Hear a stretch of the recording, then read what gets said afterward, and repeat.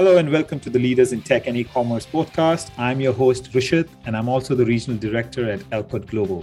I'm responsible for executive search and consulting business in Asia Pacific and Northern America.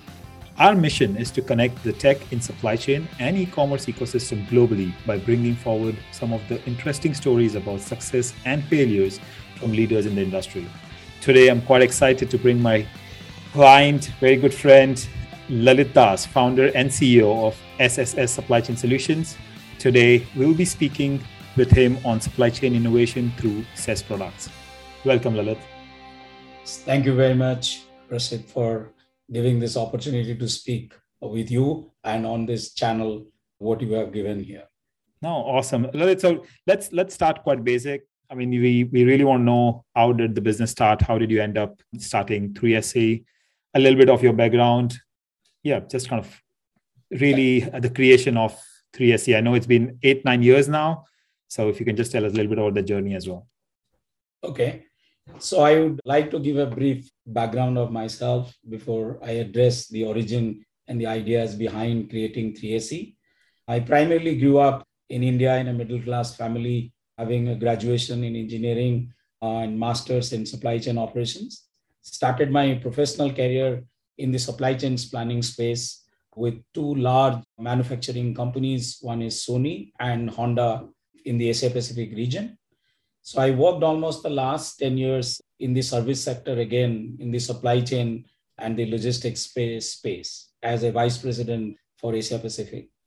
I love this supply chain and logistics place and always wanted to solve the complexities of this problem using advanced solvers, technologies available.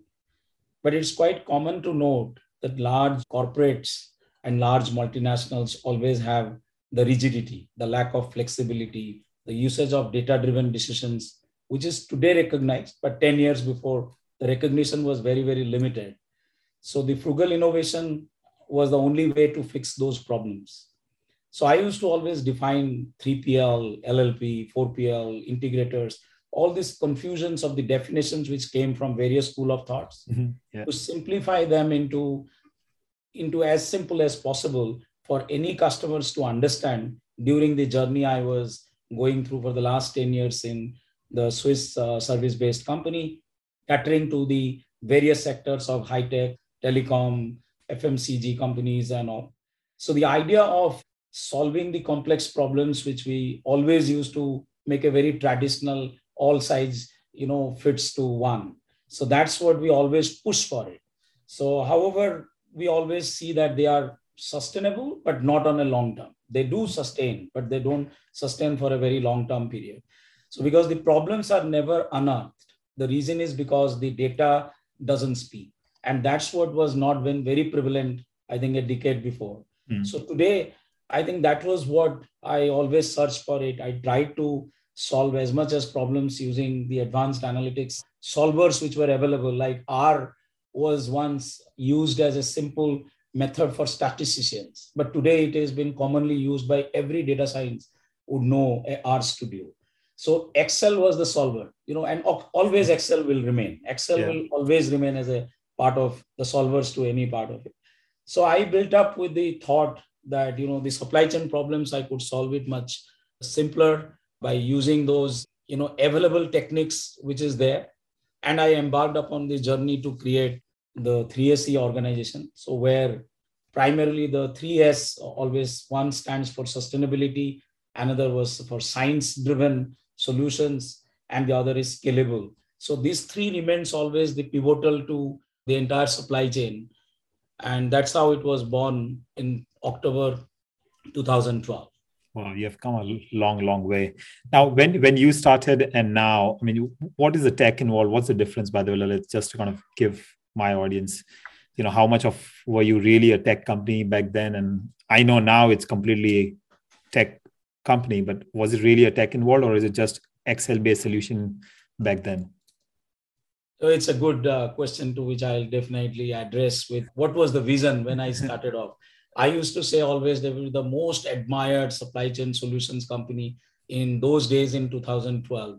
But today, if you ask me, I think I always say that I need to be the most preferred supply chain analytics partner. I think that metamorphosis which has gone, the truth behind that is always how we unraveled the data and how we use them into the business and how we capitalize that out to grow. So to look at the technology behind this part of it, I mean, open source technology is today available. Yeah. And how you exploit that, how you explore that out is depending on what is the capacity you have and how can you build that. So our technologies today, we use all neural networks. So basically the machine learning as a entire set of that part. So we use AI called artificial intelligence neural network. We use convolution neural networks, particularly in the inventory optimization space. We use deep learning, which are typically the reinforcement learning and unsupervised learning. So we typically use them not in a traditional statistical models, but we use them in robotic process automation, which doesn't require, more, supervisions as a part of it after the model has learned. So the depth and breadth, I think we covered quite extensively in each areas of supply chain by, injecting primarily those technologies, extracting of the data, which is the biggest challenge in the entire supply chain analytics space, is how do you extract the data where the data are residing in the heterogeneity of the data are residing in various platforms. That's where we played a big role. First is to extract the data, cleansing of the data, which typically you can do 100,000 row items in an Excel. You cannot do 10 million row items in an Excel. So we use R, a very simple method. To take a R studio and do the data cleansing. The data cleansing will identify the outliers.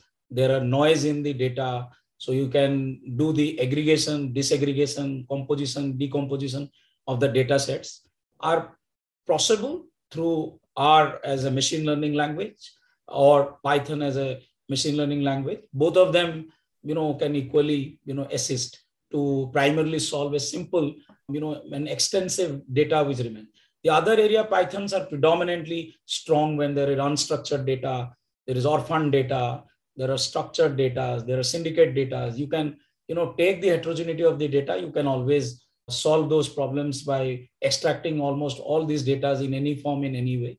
Then it's primarily about the science. What we primarily use the neural networks. So typically, a random boost or XGBoost. I mean, it is nothing new where we have been using. The same random boost or XGBoost is also used in the medical science. If you are primarily going to predict a Parkinson's disease, or you are actually doing a text prediction, if you are, typing in a mobile phone, you will see the text is automatically predicting to make a sentence.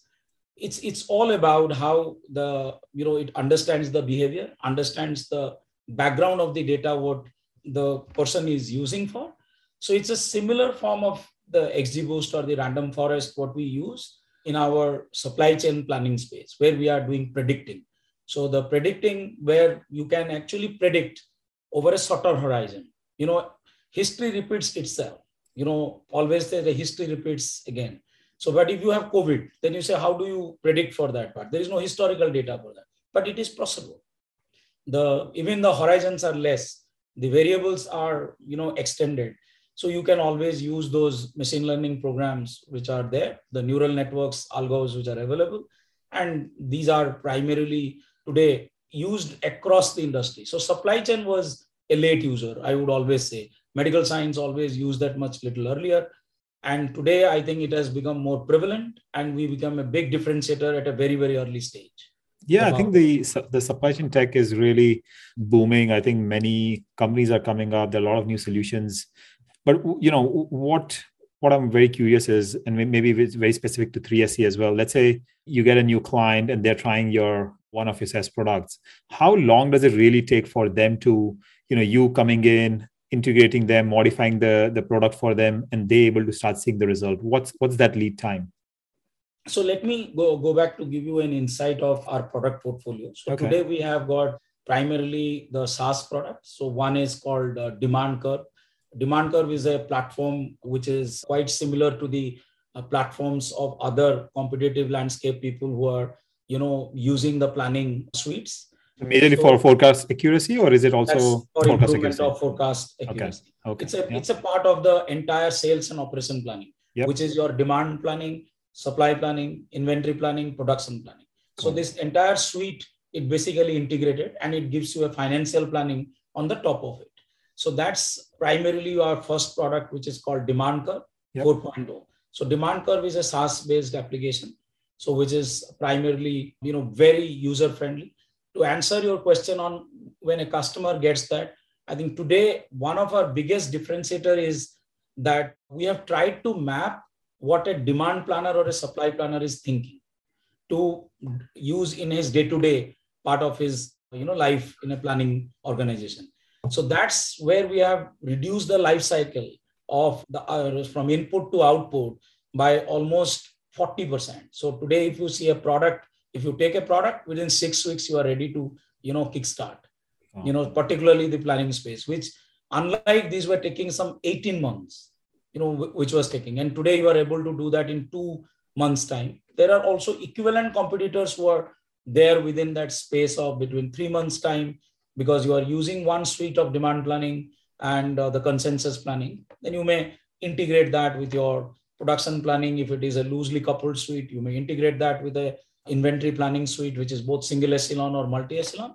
And you may, of course, use that as a distribution planning where it optimizes the overall part of the network flow.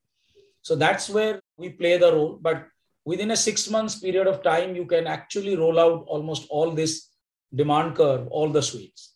The second product, what we have typically is VisiLog, which is an orchestrated platform. We tend a little towards the logistics sector, because the logistics sector also, the technologies which are used are still traditional. Majority I'm talking. There are also reasonably good, new age technology companies which are using voice recognitions, just like connecting to your, Alexa, that, hey, Alexa, where is my shipment? It gives you an. So they have connected. There are certain advanced technologies which are already used in that space, but majority of them still the large freight forwarding companies or the large, multi-billion-dollar companies, they've still not used the newest technologies which would help them to actually rapidly make the changes in the supply chain space. So that's an area we have built up a platform which is predominantly built on the solvers. So we use both Ciplex in one instance, and the other we have Gurobi. So where we are trying to solve the network optimization,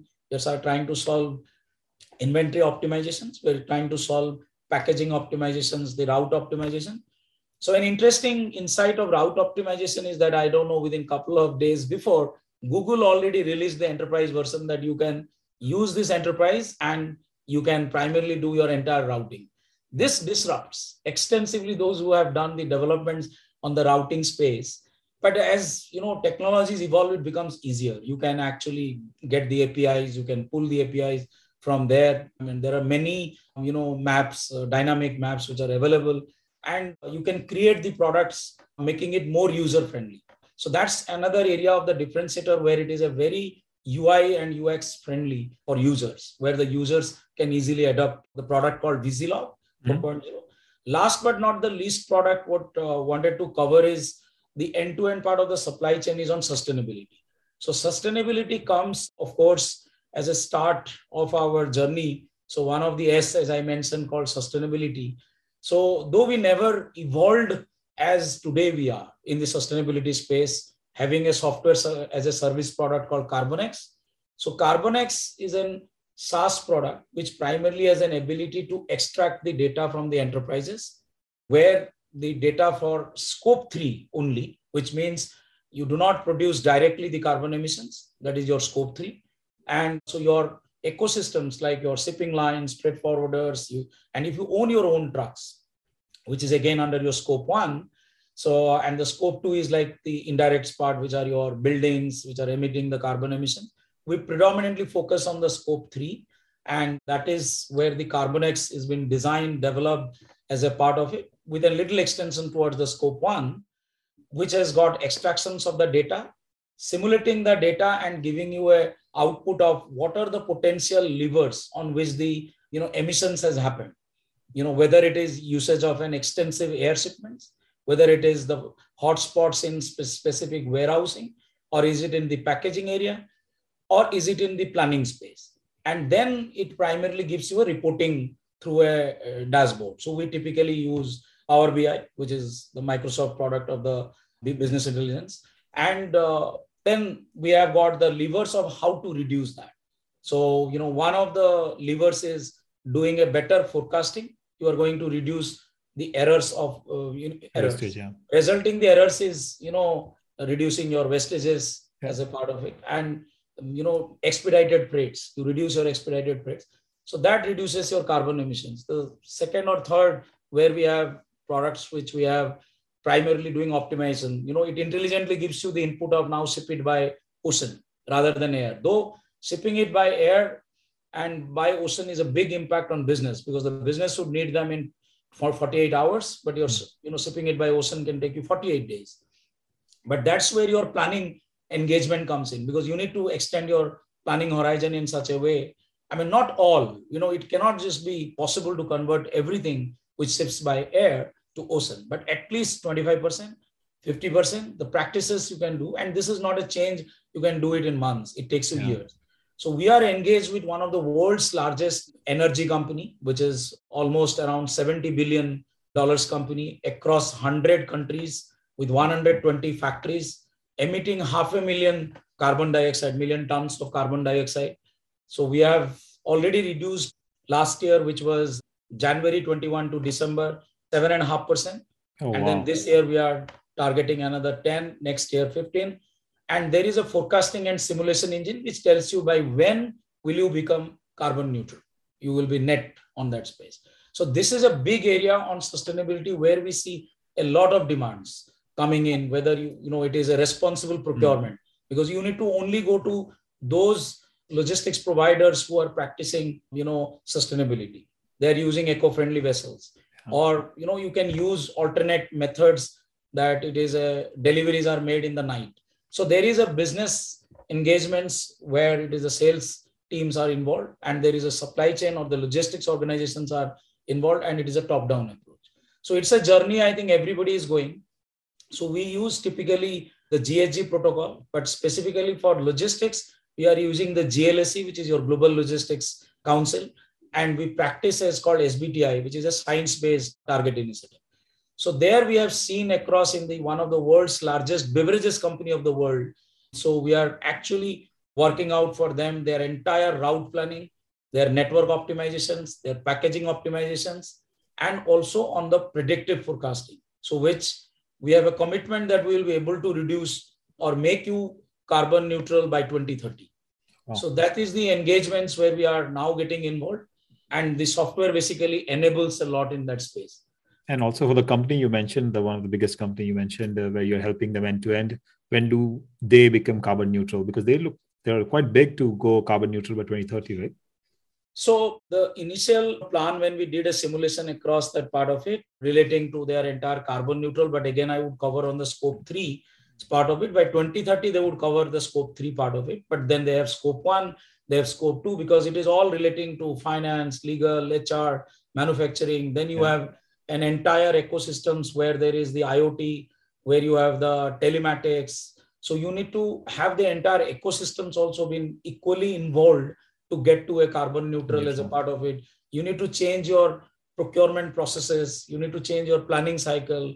You need to change your human resource practices, because people coming to office need to go more to use mobility, shared mobility, rather than coming only by car to the office. So the change has to happen within, and the initiative has to be very, very cohesive and collaborative internally first as a department. So we come in as an external partner to them, predominantly focusing only in the supply chain and the logistics space. So wherever it is relating to a demand planning, what impact can it do?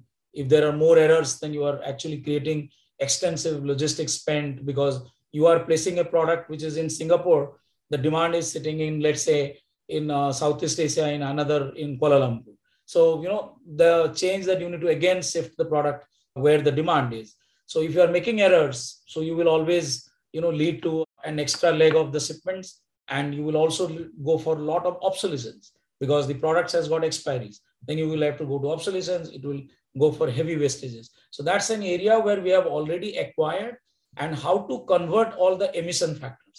Because what does it translate to an emission factor is a bigger question which everybody asks, that, okay, we understand all of that, but how do I convert that into how much of carbon emission we do? So we, in the logistics, we practice two. One is called distance based, another is a fuel based. Fuel based, you can use the IoT and the sensors, what's the start to the end, what's the fuel consumed, and you just multiply that with the emission factor given by the GHG protocol or the GLSE, practice what we do. The similar way we have done it in the planning space as well. So we are evolving. Yeah, I would say we are definitely one of the forerunners in the global market, specifically in the supply chain and the logistics space. So where we are trying to at least help them and become a responsible company ourselves to support as much as possible to our customers. No, I think sustainability is a great topic right now, and I think rightfully it should be, right? So I love this. I love this product of yours. A quick question on the demand curve. What industry have you been seeing mostly using it right now? Demand curve more predominantly is used in the CPG because they have the most complex supply chain, because the echelon of their entire network, so it starts from a manufacturer to a distributors. The distributor can go to the next level of his large format outlets. It has a modern trade, it has an omni-channel, whether it is an e-commerce, it has got a dealer networks. So that entire chain gets more and more complex because the demand aggregation becomes one challenge when it moves up, bottom up, you roll that out, or you do a top-down approach. So FMCG, out of the CPG is one of the most prominent one. Second will be FMEG companies, the electrical and the consumer durable. So because the SKU are very huge.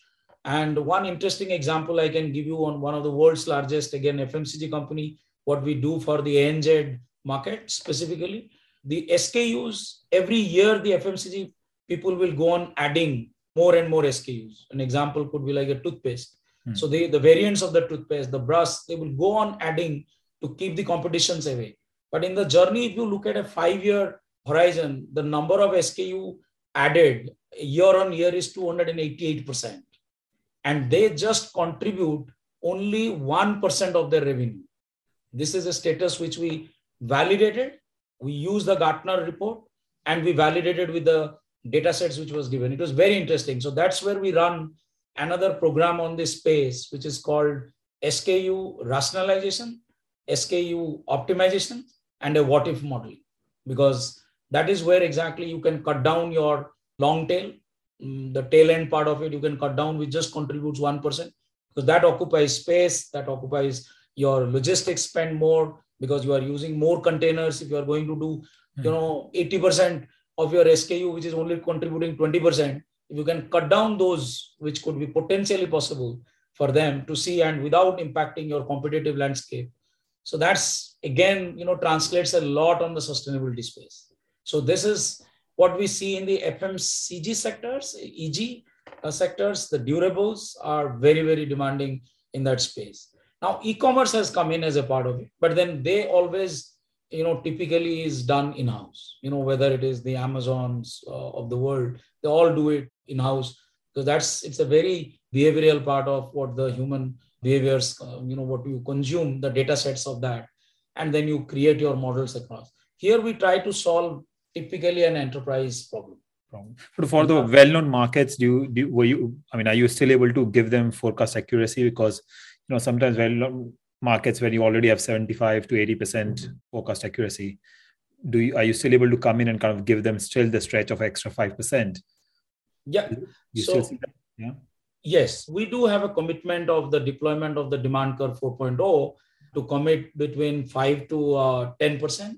I mean, that's what we commit, but we have actually seen between 7.5% to 15% improvement of forecast accuracy. Because always everybody will say, okay, this is very easy to say, but where are you measuring that? The forecast accuracy is measured, typically at a, SKU and channel.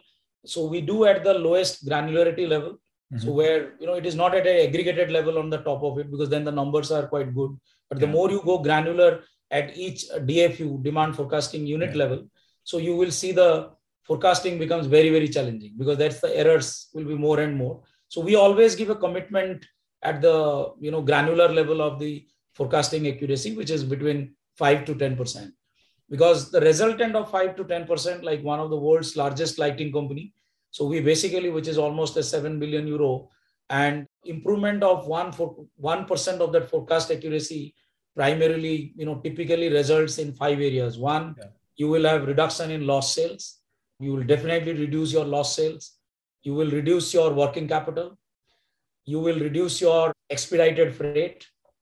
You would basically, increase primarily your service levels because you're doing a better fulfillment, and out of which your top line will increase and your overall logistics spend will go down. So and sustainability is correct. At the end of the day, anything on relating to cost, when you are reducing, there is always an impact, which if you are really focusing on sustainability, your cost also is going to reduce to a certain extent, except if you are going to invest a lot on the infrastructures, because if you are going to move it to electric vehicles, then you need to have charging station in your plants, in your factories, because if the trucks are or the carriers are going to come there, you need in that space. So coming back to the questions where you raised about the forecast accuracy space, so we have typically, given between, as I said, between 7.5 to 15%.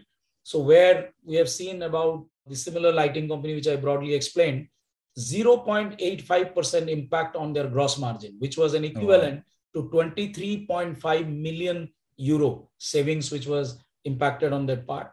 On the top line, we created almost 0.4, so which was around 14 million euro. But again, it's very difficult to quantify how much do you impact on the top line, because it could be a reason that they drop the price, the sales will go up because it is inversely proportional. So the similar way, it could be also the product enhancement you did due to quality, it could go. So we normally don't claim for that, but we definitely claim what typically our demand curve 4.0 solves the problems in the areas. So they solve typically successor predecessors, master data management, auto cleansing. So using from typical time series regression, machine learning. So we have, the machine learning definitely gives you lesser errors. So which means you have your accuracy are much better. And so the combinations of all of the three, so which primarily is an auto fit model, and where we have an ensemble technique, which is a 16 plus models which are there. So that significantly impacts to the improvement of that forecast accuracy. And we have a patent, we have almost 6 patents which are registered in Netherlands, because that's where the headquarters is today. Interesting. Just on a little bit kind of talking more on the demand curve, because I genuinely think it's one of the best products, and there are very few companies who are actually doing this globally. And I genuinely see your company kind of booming. But how much of manpower is needed to kind of get the data structured for things to, because I know a lot of companies I've worked with who comes to me who wants to hire data scientists, background, demand leaders. There are not many, by the way. So, and the biggest problem these candidates would go and ask them, okay, how is your data managed so far? They're like, oh yeah, we have a lot of data. None of them is structured, not cleaned. How do you take that data? How do you kind of work with those companies and then still give them result or commit a result that, okay, 6 months down the line, I'm going to give you some kind of accuracy, even 5%, which I feel it's still not possible. I would not say not possible. I mean, it's still possible. You need a lot of manpower. So how do you support that? I mean, do you need a lot of manpower to get that data structured? Or how do you deal with those companies who doesn't have structured data? So let me tell you how we take the approach, and then probably you can, get your estimate to a guesstimate part of it to see what's the number of people required. So we typically try to address from EDM, enterprise data management. So we have another portfolio of a product called Prism, which primarily helps to basically extract the data using ETL, puts that into a data lake. So that's the first step. What we try to do in that form, because this is the most important part, is garbage in is garbage out. Even if your ML technique, which is the most advanced one you use, still it will not be able to give you the right accuracy of the data as a part.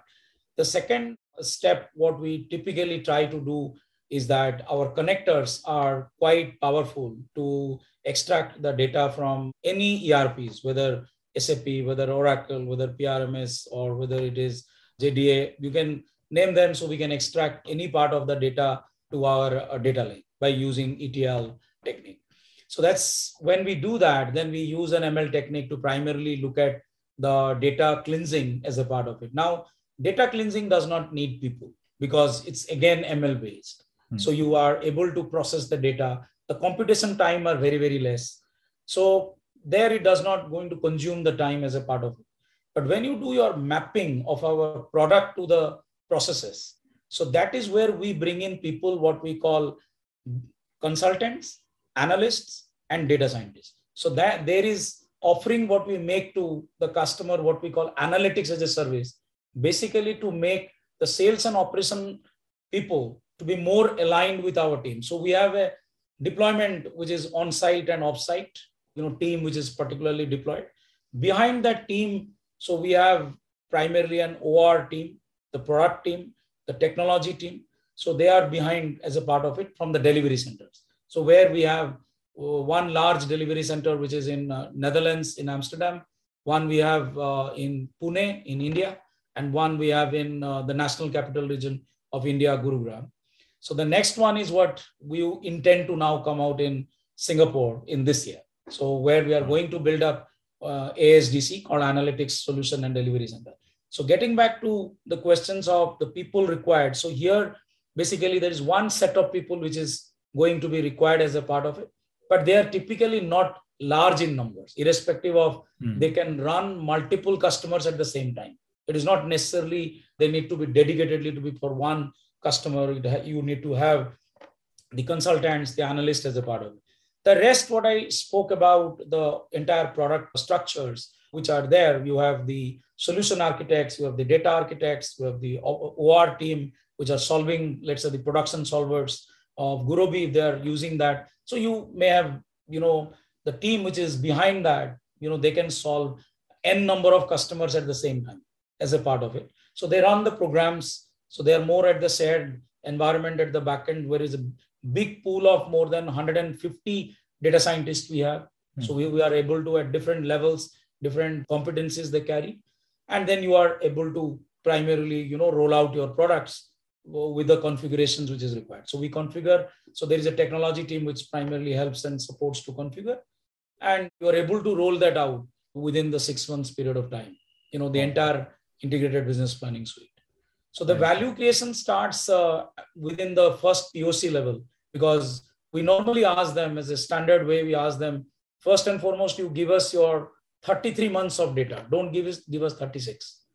The 35th, 30, 34, 35, and 36. That 3 months, our model will forecast. And you can see then your you can actual relate sales. it. You can see your actual sales versus what my model is forecasting. If it is better, which I promised, then I should be awarded the contract, or I should be processed through the procurement processes.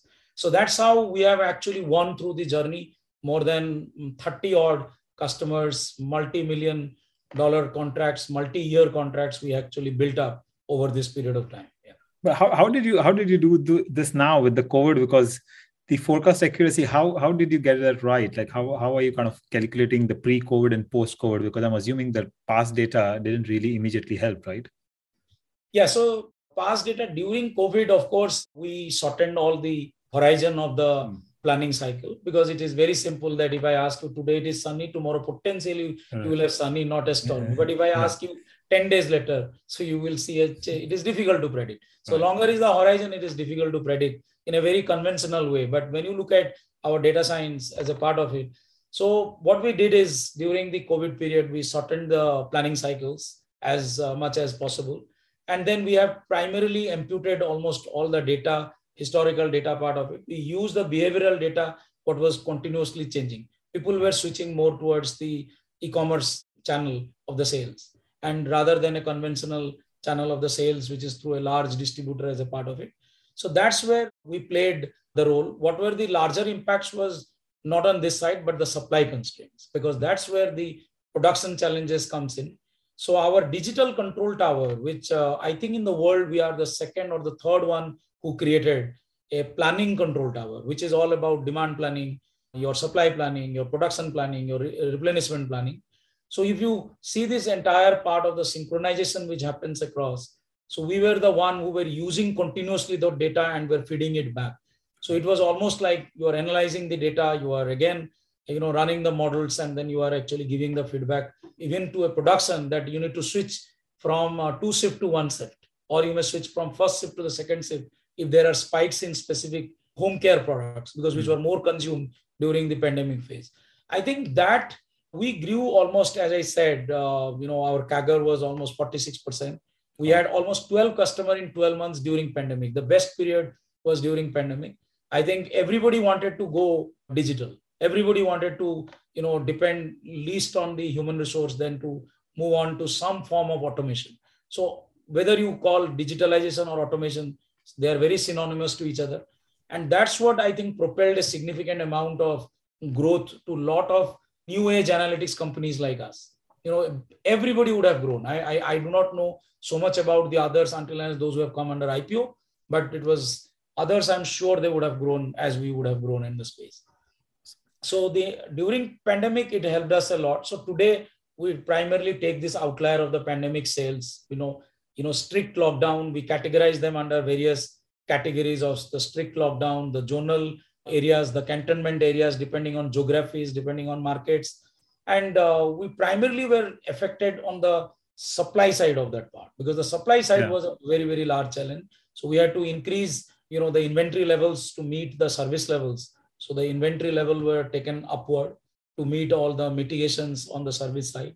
So everybody were actually doing optimization in the early days. Optimization always results to cost reduction. But I think post-pandemic, as it happened, or during pandemic, I think everybody moved out to start building more of the inventory. So from a traditional linear model, so they moved into now conventional, science-driven supply chain models. Okay, last question before I promise, last question on demand planning. If a company basically wants to implement IBP and they're heavily Excel based, never you worked on SAP APO, how long does it take for really, to get your product in their business for them to start seeing it?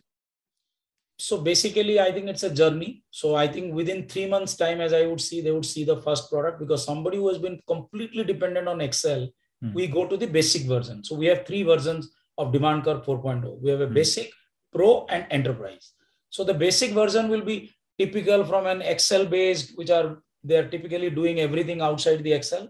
We help them to do that through our collaborative demand portal and Demand Curve, so which is an integrated platform. So where they can actually do the statistical forecast, using any of these methods. So could be a hot winter, and these are all auto fit. So you don't have to choose that which model would work the best for a specific SKU. So that they anyway were doing it in an Excel based, they were looking at, and then they were pushing the data to their ERPs. So the first basic version can help a lot.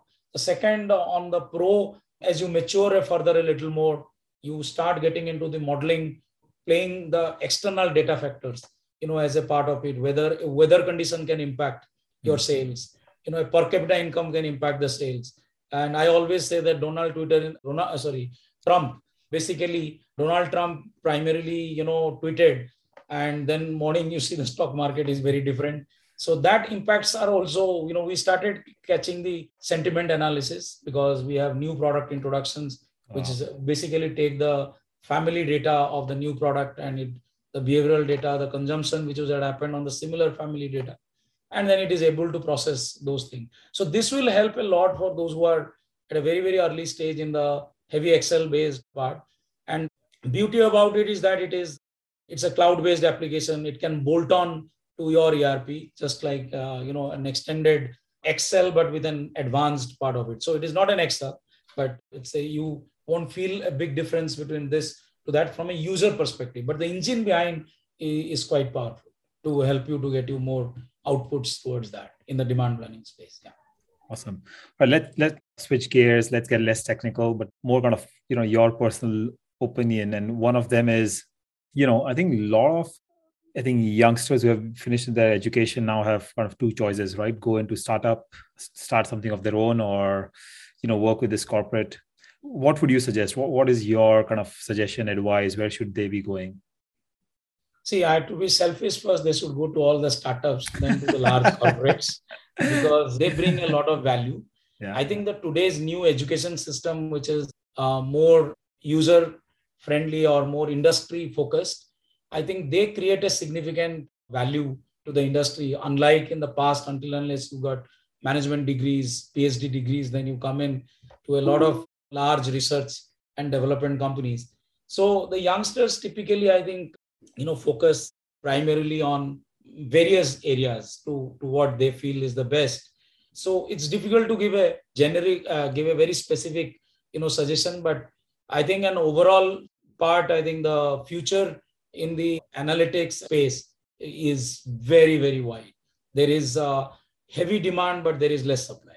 So anybody would jump into have a good learning in the analytics space, because they can jump into an healthcare area, they can go to fintech, they can go to supply chain. I mean, so it is agnostic, and you can create an excellent career in that space, because it is not only getting a job in the first instance, but it is all about you enjoy that out, because you also you are one of the user, where you need everything. What I say always, the metamorphosis of the truth, that everybody needs informations in the fingertip. Then they would always ask for that. I need a collaborative outlook, which I can send a message, I should get it immediately, because they don't have patience. So that's why I think I always say that analytics is a great area, and it has got a brilliant future. And all the technology companies, either in the startup or the corporates, those who have started practicing, there are huge opportunities in this space. And I think the demand will one day, definitely meet the supply. Also, or the reverse, the supply will meet the demand one day. And within 3SC, what are the soft skills which you look for while hiring professionals at any level? So typically, at entry level to, of course, at the senior level, there are different skill sets which any organizations would do. But for an entry level, we typically prefer people with a very logical reasoning. There's the first point what we try to always see, because if they have got a lateral thought and a problem solving ability, I think for them, the learning becomes very fast, because that's the first and foremost part what we look at. And at a senior leadership, of course, it's all about the skills which they carry, the leadership qualities which they carry across, worked in a larger environment. And I always say that the startups are always the grinding platform. The reason is because what you learn in a corporate in 10 years, you will learn that in 3 years in a startup. Because the speed at which it operates, the learning, at the magnitude of the learning what you have, and the depth and the breadth of the learning goes, it takes you 10 years in a corporate. And here it will take you 3 years. So basically, we look at the leadership team also, somebody who would have worked in startups as well. Those who have an ability to scale, the organizations from, let's say, 100 to 1,000 is something where, the real challenge comes in. 0 to 100, I think the promoters, the founding members, all of them, put together. But then the next stage is where the leaders come in the startups. The C-suites gets in. Yeah. So that's where we look at that they should have undergone but last but not the least is that they should have experienced one failure at least, because there is no learning from success, but there is enough learning from failures. And that's what, if you learn, you can always remain resilient. I'm going to use this quotes, by the way, on my LinkedIn and kind of give you your name, of course, and kind of promote you, by the way. I love that quote. Thanks for sharing. One quick question on the culture. I think now you're getting very global, right? You started in India, then you expanded Netherlands. Now Netherlands is the country, like a headquarters now. You do a lot of work in Europe, and now we are working together to get you up and running in Singapore. What's the culture? Is there a defined culture within the company? Culture is what sets in what everybody practices, and I think the leadership brings in. So typically it's a very open culture here. So because today's organizations are very lean, it's not a very hierarchy that you have got 10 hierarchies. And so I think to define that open culture, what we call him that act like an owner. So, every resource, we always encourage that you should fail fast so that you can scale fast. The other, what we always talk about in the culture, that you should think big or you should go home. We give them those broader lines that at least you can always become the owner of yourself, take the responsibility, and you should fail also. We encourage that you should fail because the learning is rock solid if you have failed, and that would help us to succeed. Secondly, in a startup, you are very visible. Yeah. You are, anything you do, it's very recognizable because unlike a large corporate. So that's another area what we always, promote, an openness. And last but not the least, the culture is that you can always challenge any leadership. If you do not have the ability to challenge any leaders, I think the culture is not fit for growth. We always say that if you have an ability to tell to the CEO or to the founder that I believe, and this is my strong conviction, that this is wrong. And, that's what we encourage people, because then the other is that our leadership also builds up the receptiveness. They also grow with that, giving that hearing aid to somebody who has taken up the guts and spoken. So that culture, I think, has evolved over the time, and we encourage a lot. Yeah, I think radical candor, that's one of the kind of culture which gave birth, I think, 10, 15 years back, where, the people, for them to be successful, they expected their employees, all you have to be is honest and all you have to be is confrontational. Can you do these two things? If you can, then, we are going to grow together. So I think that's a great culture to have in the company. Let's end this year. And, just before we end, would love if you can kind of talk to my audience directly. If there's something you want to share about, 3SE or about you, this is your stage, take it over. Okay, so broadly, I would love to speak about the organization as a 9-year-old setup, what we did, built up from a bootstrap, scaled that to a global level today, build a very resilient product in the planning space. So our vision is to be the most admired, supply chain analytics company would be coming true soon, because I think nobody would say that I have achieved the vision 100%. So there is somewhere we would have achieved at least half the journey we would have definitely covered as a part. So we are committed to the career progressions of every part, every resource or every audience who is hearing, who will become or get a chance to become a part of 3SE. We would, encourage them first and foremost to primarily believe in the products, believe in the organizations, and the trust, which is a very, very mutual, but it's very important to know what you want to achieve in the life. So 3SE gives a platform to everyone, who has that passion. So who has primarily his conviction and his determinations to drive that part. So we say that we don't give you here a career, but we give you a life, what you want to really achieve in your life. So with that, I think the future of supply chain, as we broadly believe that what is going to evolve in the journey of whether it is a digital twin, whether it is a circular economy, or whether it is a blockchain or immersive experience of, the augmented reality or the virtual reality. This future of the supply chain is all what we want to build. And so I would strongly encourage the audience to participate in all our forums wherever we participate and be a part of it. You will always get something to take away from here. A learning, I would definitely say with my conviction as a founder and the CEO of the company, that there is always a takeaway of a learning from 3SE. Yeah. Awesome. Lalit, again, thank you so much. Really appreciate your time and all the knowledge you've been sharing. I think we genuinely had a great discussion around, I sometimes like getting more technical because, I'm always curious about few products. So, thank you for answering all my questions. Thank you very much. Thanks again for your channel. Thank you. Thank you for listening to our podcast. For all the show notes and information discussed in the episode, please follow Elcott Global/podcast.